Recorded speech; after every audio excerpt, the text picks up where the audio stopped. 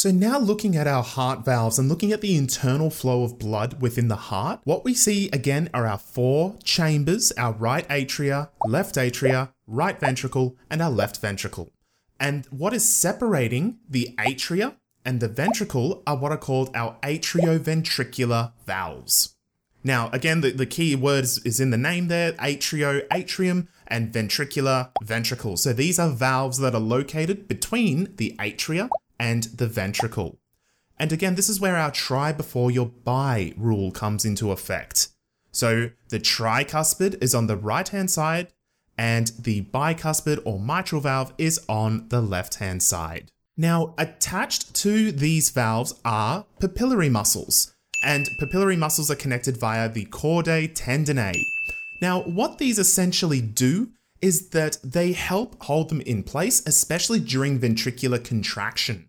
So what is happening here in terms of the flow of blood, which we're going to go through in a moment, is that the blood is going to want to go from our right atria through our tricuspid valve into our ventricle.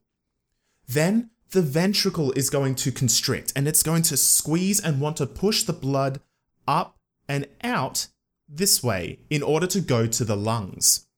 Now, as I said in our previous video, is that this is a one-way road. We do not want the blood to go back this way. That's bad, super bad. We do not want that to happen. So what will happen is that when these ventricles contract, the blood will want to move this way because it wants to go down its pressure gradient. But the papillary muscles are going to move and constrict up as well as the ventricles at the same time. And what's going to happen is that these cords here are going to push and cause those valves to snap closed. And that is a part of the heart sounds that we hear. To recap, these papillary muscles and these chordae tendineae, their primary purpose here is to ensure that our atrioventricular valves, our tricuspid and our mitral valves, in other words, will snap closed when our ventricles are constricting. It's incredibly important. Now, these are not the only 2 valves that we have. We actually have 4 main valves inside of the heart. Now, we've already discussed 2 of them. We've discussed the tricuspid valve and the mitral valve, but there are another 2 set of valves here, and these are called the semilunar valves. Now, this one here is the pulmonary semilunar valve, and this one here is the aortic semilunar valve. Now, just to recap here what I was explaining before, how the blood will go from our right atria down into our right ventricle, then the ventricles are going to constrict and it's going to want to push blood up and out. So what's going to happen is that our tricuspid valve is going to snap closed. But what we have here are our pulmonary semilunar valves. And what that is going to do is that as the blood is being pushed up by the ventricles, those pulmonary semilunar valves are going to push open.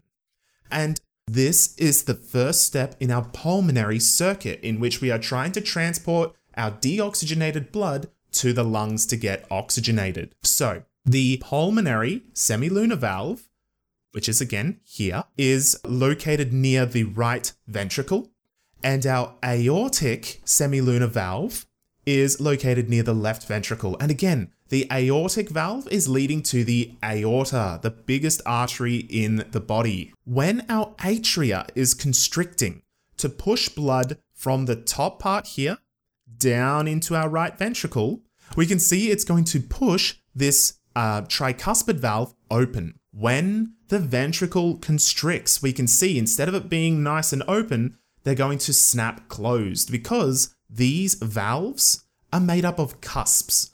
Now, what do I mean by a cusp? It basically is like a U shape. And what is going to happen is as the blood moves up, it's going to basically push against these like cusps here and help push them and snap them closed. And we see the same thing with our semilunar valve. So with our pulmonary semilunar valve, as we're pushing the blood up this way, up here, what's going to happen is it's like a one-way door. It's going to open those valves. But then once the ventricle stops constricting, what's going to happen is the blood's going to want to fall back down, just purely by gravity, plus the pressure gradient, but we won't get too much into that. So as the blood wants to fall back down, what's going to happen is that the blood is essentially going to be caught in these little cusps here, like as we see here, and cause them to snap shut. And it stops that blood from moving back into the heart. Then, during the heart's next constriction, when it beats again, it's going to push more blood up. It's going to cause those valves to open up and more blood to flow through.